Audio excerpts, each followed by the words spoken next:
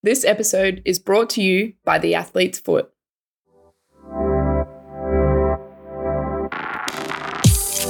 Welcome to The Wrap, a weekly podcast covering women's sports news. Bez, what have we got around the grounds this week?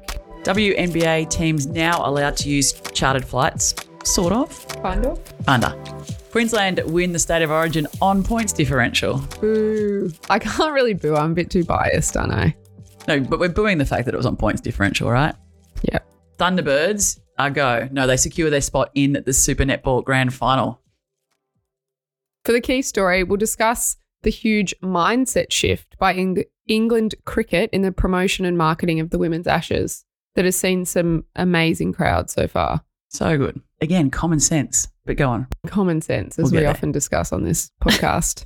My name is Chloe Dalton and I'm joined every week on the show by my co-host Bez. How's your weekend? Yeah, I had a lovely weekend, thanks. We came second in rugby, which sucks. That does suck. But it was one of those games where just nothing went right. Hey, do you know what was cool? I was in Canberra for a Giants camp on the weekend and we did a scavenger hunt around Lake Burley Griffin. Is that what it's called? Mm-hmm. Yeah. One of the stops on our scavenger hunt was the memorial for the Rats of Tobruk, which the Warringah Rats, our local rugby club, are named after. Amazing. That's pretty awesome. Cool, right? How was the camp besides Lake Burley Griffin? Did you swim in it? Oh, thank the Lord they didn't make us swim. It was pretty cold. I had full thermals, gloves, puffer. I feel the cold a lot. It's a bit dramatic. I even had one of my teammates, Peasy, gave me some of those little heat warmer things that you put in your pockets. Oh, yeah. They're quite good. Do you rate them? Yeah, I do rate them, actually. They stay warm for hours. Nice. They didn't help that much because I was on a bike, so I didn't have my hands in my pockets, but they were there in case I needed them. Windburn? Gross. Yeah, the lips are very chapped. I've been non-stop applying the lip balm since I've been back. Oh, heavy. All right, let's take a look around the grounds. In cricket, the Ashes Test match is not disappointing. It's actually amazing. I just wish it wasn't on so late. Did you say disappointing? Is not disappointing. Oh. Disappointing, did I? Probably. I was just getting excited. It is exciting. I'm adding extra vowels to things. I'm so excited they're going to day 5, which will be completed. Overnight, yeah. By the time you listen to this, it will have happened, but we record on Monday morning, so the first 4 days have delivered. The Aussies won the toss and elected to bat, posting a solid 473 runs. Elise Perry was exceptional in the first innings, but she just missed out on her century when she was dismissed on 99. Oh, I felt for her. Did you see her comments on socials afterwards about? No, I didn't. She took it really matter-of-factly, big picture. We're in a good position. 99's great. Sure, 100 would be nice, but 99's still a good contribution. It's still a pretty good contribution, isn't it? Oath. She was overshadowed, though, by number 8 batter Annabelle Sutherland, who clubbed Australia's fastest century in women Test history, reaching her maiden international 100 in 148 deliveries. How crazy is that, having your maiden century breaking a record like that? And coming in at number 8. It's so impressive. So she bettered the previous record of 156 balls set by Jill Kinnair in 1984. England's first innings also featured a massive score, with Tammy Beaumont becoming the first English woman to hit a Test double century. She was impressive, wasn't she? Seeing it like beach balls. Beaumont scored 208 of England's 463 total and was outstanding for the Poms. Ash Gardner was Australia's best with the ball, taking 4 for 99 with her off spin, and was the bowler to finally remove Beaumont. Also bizarre, we scored 473, they scored 463. 10 runs different. Bizarre. I just thought it was. The day 4, which was last night, our time, was an absolute cracker. Australia resumed their second innings on none for 82. And I thought, we're on here. It's going to be great. Literally, just as I turned it on, probably my fault, Elise Perry got out. I think it was your fault. Lauren Filer, who's playing her debut Test, she's really quite good.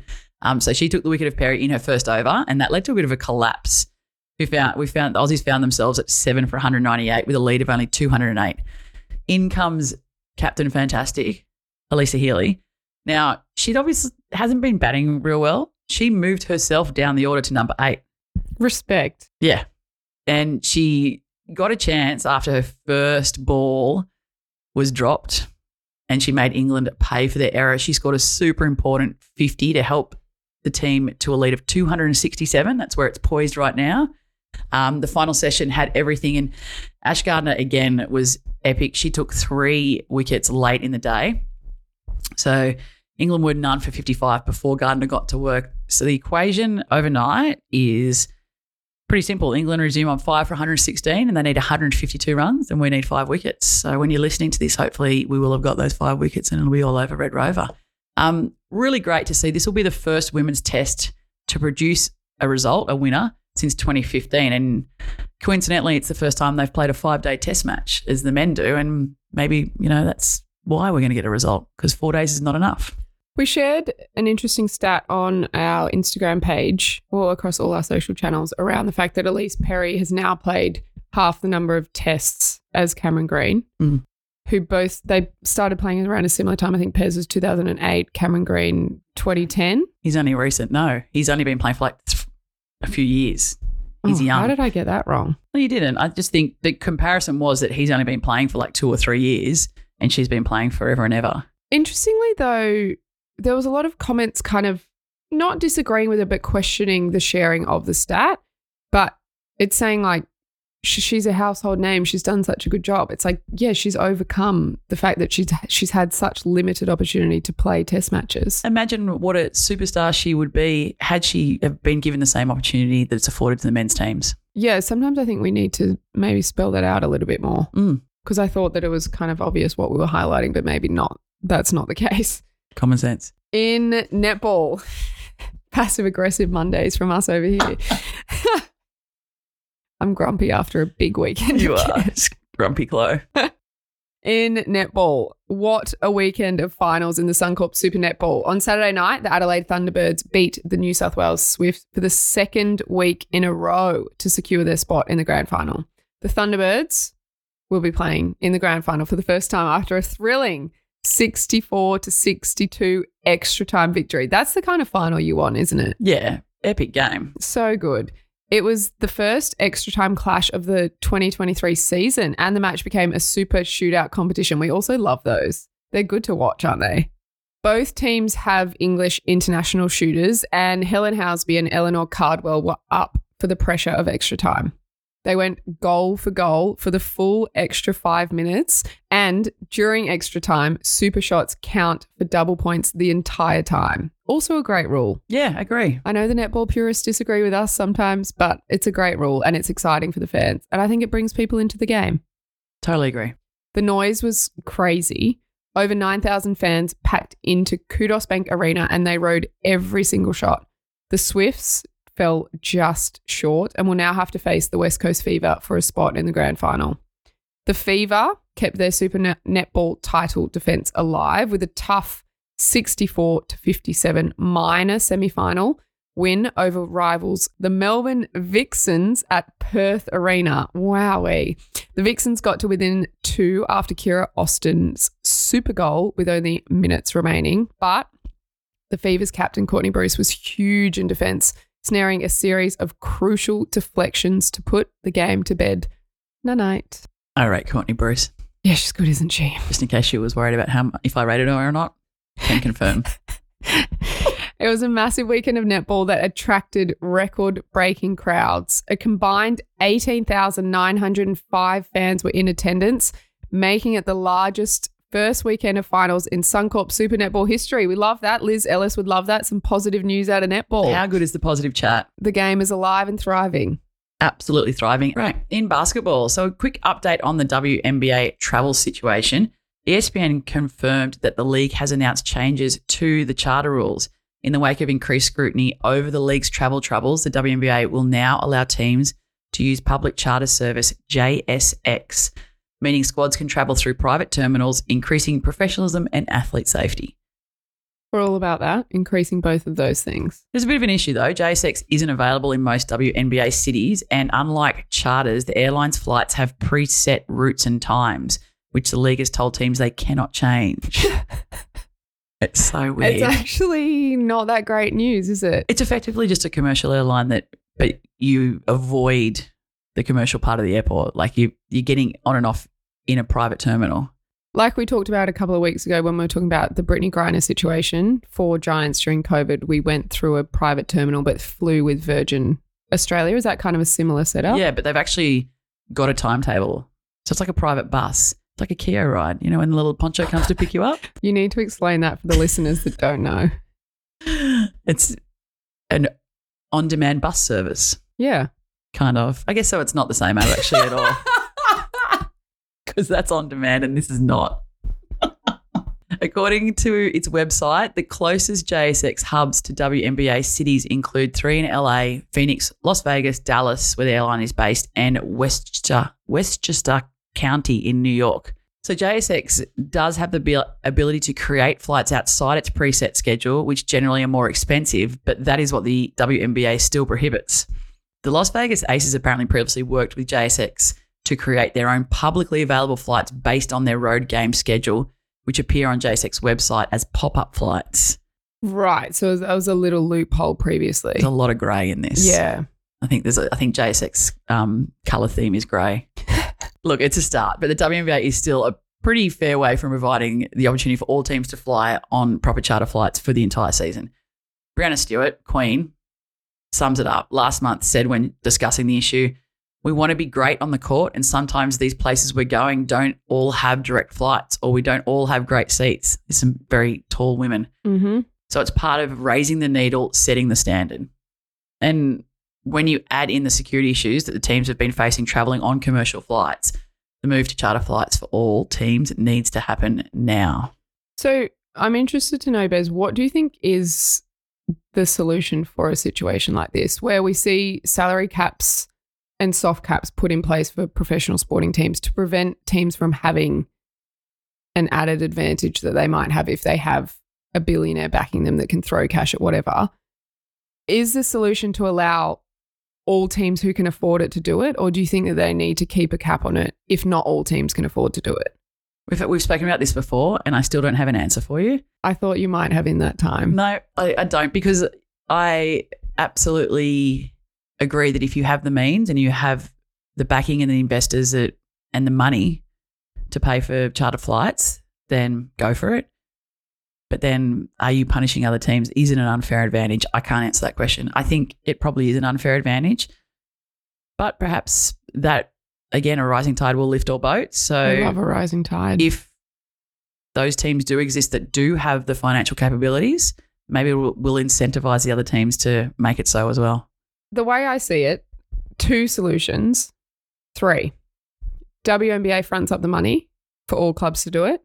A private backer comes along, fronts up the money for all clubs to do it. I'm not exactly sure what the benefit they would get without an airline supporting. company, obviously. Thanks. That was my 3rd solution. Yeah. Oh, great. Done. Next story. Kathy Engelbert, if you need a call, just let me know. In rugby league, what we were hoping wouldn't happen happened last week. The 2-game State of Origin series finished tied at 1 game all. As a result, the overall winners were decided on points differential. So New South Wales lost game 1 18-10, which meant they were going to need to win the second game by 9 points or more to take home the shield. They won, but they lost. Strange emotions at the ground, I reckon, in Townsville. So game 2 finished 18-14 to New South Wales, but as we said, they needed to win by 9. So the margin wasn't enough. And I think everyone was left feeling a little bit confused, frustrated and angry at full time. From both teams too. Yeah, and I think that probably makes sense, doesn't it? Because I think it would have been a little bit of a hollow victory for Queensland. Queensland fullback Tamika Upton was speaking to ABC Sport after the game. She said, "It's crap, isn't it? I think everyone here deserves better. We appreciate the extra game, but results like that make you wonder if you'd prefer to just play the 1 game. It's tough as a competitor." She was outstanding, Upton, for Queensland at fullback, scoring a try and being nearly faultless in defence. She put a massive tackle on Tiana Penatani at one point as well, and Tiana is not an easy person to tackle. Her opposition fullback was also exceptional, with Emma Tonegata huge in both attack and safe.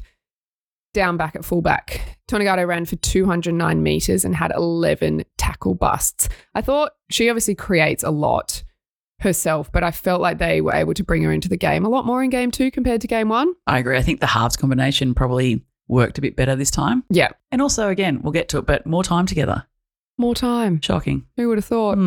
The Common Sense podcast right here. Tasman Gray was a handful for the Blues defence, and her offload skills led to 2 tries for the Maroons. The back rower was awarded the 2023 Nellie Doherty Medal as Player of the Women's State of Origin Series for the second time after winning it in 2011. So the game was played in front of a record crowd for a Women's State of Origin match of 18,275. And again, like we said, the increase in the quality of the game was notable. So we spoke after the game one. The players probably haven't played top-level rugby league since last year, and the timing of the series absolutely needs to be on the table when they discuss next year's State of Origin series. It just doesn't make sense for it to be their first game of the year. Mm-hmm. Agreed. And we did see, like I said, that step up after additional time in camp, time to review, time to analyse other players, where they're at. Yeah, just a no-brainer. So obviously the other thing that definitely has to happen is the series has to be expanded to 3 games. And the other thing that came out of it, and I must admit I was watching the game and I was like, all right, they're on here. Like, there's an urgency starting, but 35-minute halves. Yeah, frustrating. Just why? Yeah, I don't know. Rugby league's 40 minutes. Yeah. Play 40 minutes. Play 40-minute halves. Very bizarre. That extra 10 minutes would have come really very much in handy, I think, for the Blues. I would agree. Both coaches, Tani Norris from Queensland and Kylie Hilda from New South Wales, were united in their call for the women's representative contest to be extended to 80 minutes. Norris said after the match, the girls are working so hard and we're getting to a point where we're pushing the boundaries with their fitness levels. These girls came back from a World Cup last year and they played 80 minutes in test matches. So if we want to showcase the best of women's footy, let's put it out there. Mm-hmm. Totally agree. Hilda also agreed, noting, I think the girls deserve to have a full 80 minutes now too. They're at that stage in their fitness and their game management and they deserve to have the full 80. Just, yeah, I think moving forward, that second game was awesome, standalone in Townsville, 18,000 people.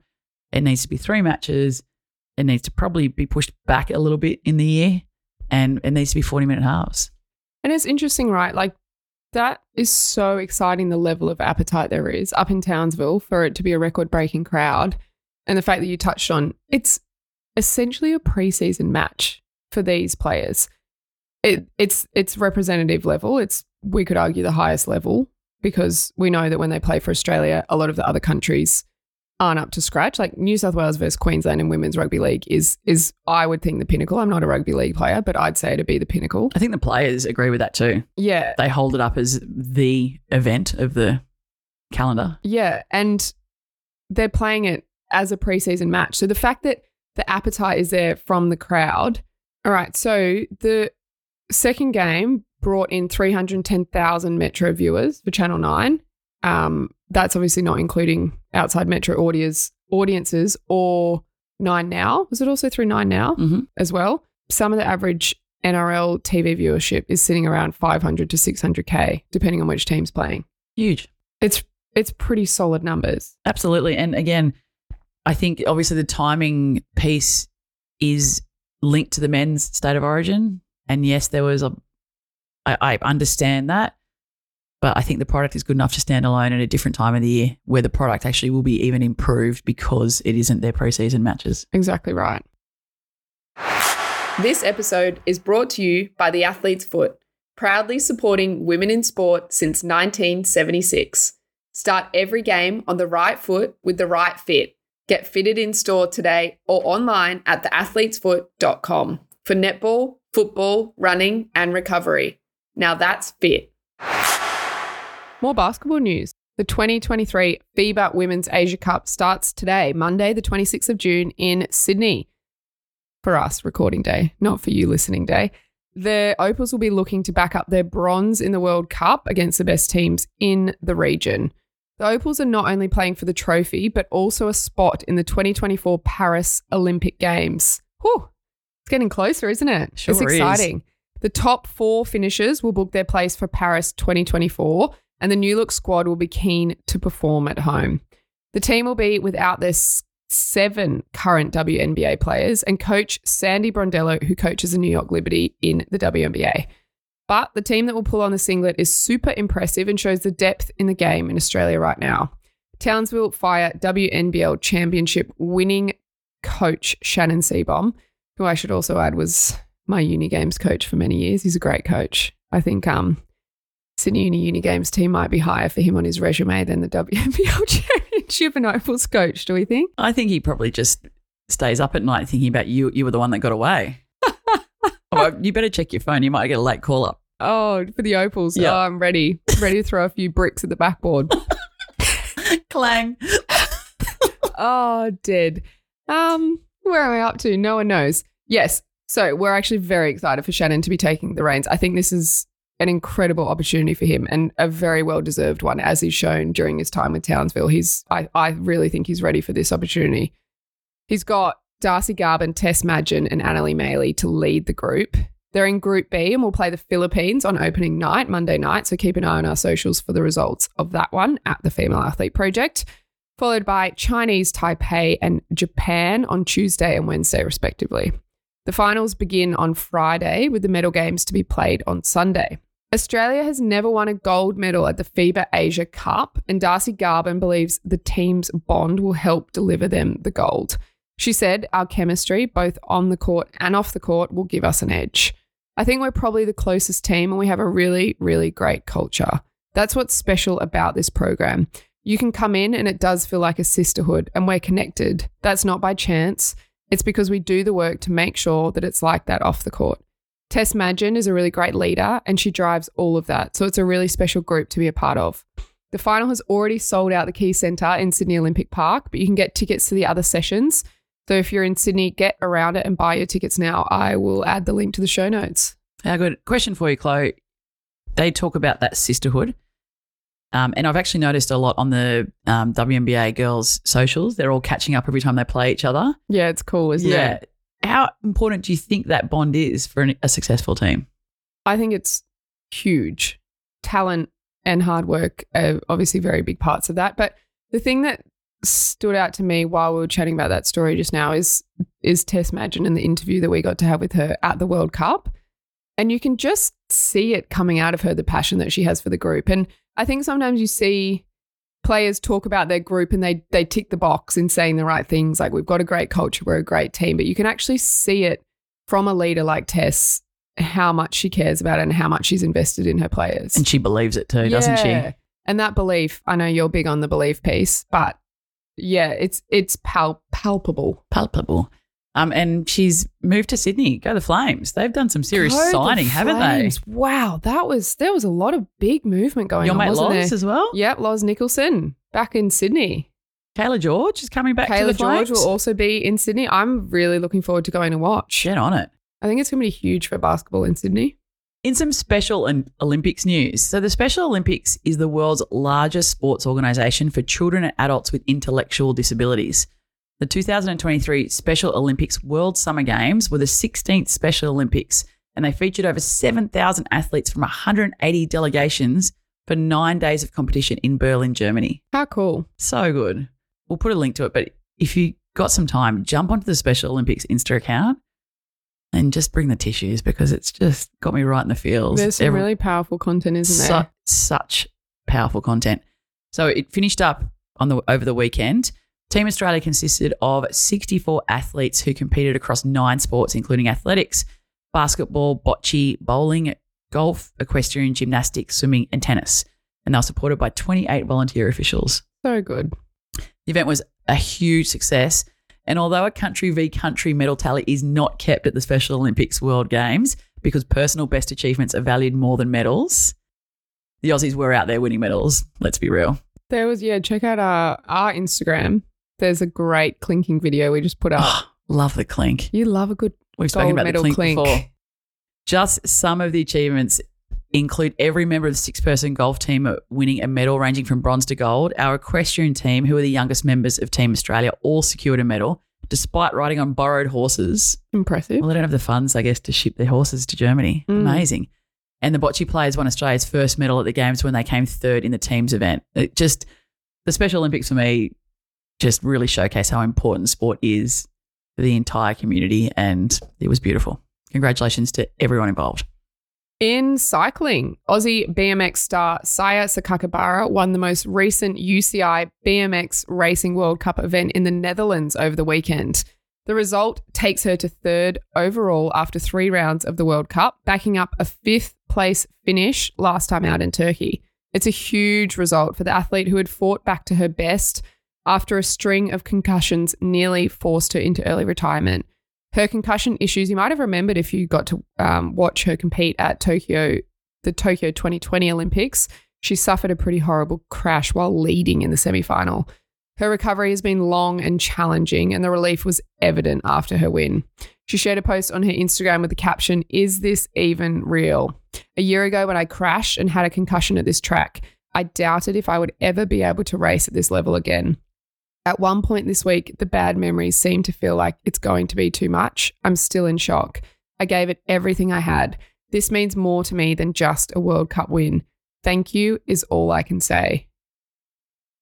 Just the resilience that athletes show to get back when you've been in a really dark place is something quite special, isn't it? Yeah, and it wasn't, obviously she had that terrible crash in Tokyo, but she had subsequent crashes as well. And that's just, when it's concussion, it's very scary. Yeah, and it can be a really daunting place. I've had a teammate that's been through a really long and challenging road with concussion, and it's so tricky, and we're seeing some really great research going into it because we know it's becoming more prevalent and some of the longer term issues are more prevalent, but it's a scary thing because you don't have a set timeline of recovery. And it's also a scary, well, not a scary thing, it's a mentally challenging thing because if you've got a broken limb, you can look at it and say, okay, heal yourself. Your brain is just such a complex beast. I was going to say organ, but is it an organ? Yeah. Yes, it's an organ. It is. Such a complex organ and you can't just strap it. You can't strap your brain. Let's take a look at the key story. There was a really excellent article in The Guardian that you sent me, Chloe, during the week that compared the advertising campaign for this year's Ashes series and the one held 10 years ago in England. Strap yourself in for some embarrassing chat. The 2013 hashtag Rise for the Ashes campaign featured Charlotte Edwards on a poster with a similar poster showing Alistair Cook in front of a flaming backdrop. I think that was the extent of the women's promotion of that series. The year after, there was a Waitrose campaign, which is a supermarket chain? Correct. After they were announced as a new sponsor of both the men's and women's cricket in England. And it was a TV advert that showed Stuart Broad, Jimmy Anderson and Catherine Brunt shopping in what was meant to be their local supermarket. The ad was nothing short of embarrassing. Anderson and Broad did not even interact with Brunt, who honestly could have been a random extra who'd wandered in off the streets to do her shopping wearing an England shirt. It was bizarre. Very bizarre. I was trying to find the ad everywhere to watch it, but they'd taken it down. Yes, they took it down for a number of other reasons. Jonathan Agnew, who's been in some trouble, was actually voicing it as well. Right. So, yeah, it was flawed in all different manners. From A to Z. Yeah. Both campaigns treated the women's game, and I think this is the important part, it treated the women's game as an afterthought and an add-on, like not anywhere close to being the main event. Mm-hmm. This year, it was very different, and the English Cricket Board has sold 75,000 tickets as a result. That's before it even started. Like, there'd be more by now for sure. Way more. The award-winning Ashes to Ashes, 2 as in 2-double-O, 2-double-O. 2-double-O. Ashes to Ashes campaign centres on a 30-second TV advert with split-screen images flitting between footage and commentary from the women's and men's game and concludes with the slogan, "The only thing better than an Ashes series? Two." So good. Beth Barrett-Wild is the director of the women's professional game at the ECB and acknowledged the improvement, saying it's been a huge mindset shift internally. It's about demonstrating the value we are placing on these fixtures, recognising that we think people would want to come and shifting perception about England women's cricket in the process. Barrett-Wild admitted that in the past, the planning and preparation for the women's game has been lacking. She said historically, England women's internationals haven't been at the top of the list of matches we've scheduled, and it's usually been left fairly late. Doing it early and alongside the men was a very conscious decision to make sure that this Ashes summer was very much seen as a men's and women's Ashes season combined. The key part was starting with the fan. I was looking back at the 2019 women's Ashes schedule, and we started on a Tuesday with an ODI at Leicester, followed by another ODI at Leicester on the Thursday. That is not a fan-centric schedule. Common sense. With all the marketing in the world, that's never going to generate massive attendances. It's recognising how much the women's game has shifted since that moment and making sure we're doing a proper service to it this summer. It's so important that female sport is scheduled in fan-friendly time slots and marketed early. Marketing early, they miss that so often, don't they? And early and often. Yeah. Like, don't just market it once and hope that that's going to work. Mm-hmm. Early and often. And like you said, England have now experienced the upside of this. And again, like, comparison is a devil. I understand that. But could you imagine an England v Australia men's cricket match being on a Tuesday? No, never. Cannot. Let's take a look at what to watch. Make sure you catch all the Aussie Opals FIBA Asian Cup matches this week live on ESPN. Tip off on Tuesday, so tonight if you're listening, day one. First Chinese Taipei, and Wednesday v Japan is at 7:20 p.m. AEST. In rugby union, the Wallaroos face the world champions NZ Black Ferns. This NZ. I don't know. The whole sentence overwhelmed me. It's a bad day. New Zealand Black Ferns this Thursday at KO Stadium in Redcliffe. The game kicks off at 7 p.m. Tickets are only $20 and kids under 16 are free. If you're in Queensland, do not miss this one. If you aren't in Queensland, you can watch live and free on the Nine Network or Stan Sport. You're flying up for that? I sure am flying up for that. I'm looking forward to the live report. Live reports coming to you live from Redcliffe. Do not miss the preliminary final in the Super Netball between the New South Wales Swifts and West Coast Fever. The game starts at 7 p.m. on Saturday and will be held at Kudos Bank Arena in Homebush. And the coverage will be live and free on KO Freebies and also Foxtel. In what to watch on your television. And some doco news, movie, feature movie. Feature movie, I like it. Game On, the unstoppable rise of women's sport, showcases and celebrates the incredible recent growth in women's sport, and you can watch it now on Netflix. How good's that? Told through the eyes of sporting legends and pioneers, the documentary addresses the big issues in female sport and also considers what has changed in recent years to result in the massive growth we're now seeing and what the future holds. How good. That's the wrap. That is the wrap. See you next week, friend. See you then. Hey, did you get to listen to the Nike podcast yet, episode 2? I absolutely did. I very much enjoyed it. It was awesome. Pretty cool, hey, the way Caitlin Kiss, who's the VP of Women's Sports Apparel at Nike over in Oregon, talks about some of the innovative research they're doing in the sports bras as equipment space, menstruation space, making people feel comfortable and confident while playing sport. Yeah. Top chat and made me want to go and work for Nike. Yeah, it really did have that feel about it. Make sure you have a listen if you haven't yet. It's on our podcast feed, The Female Athlete Project. See you next week. Goodbye for now.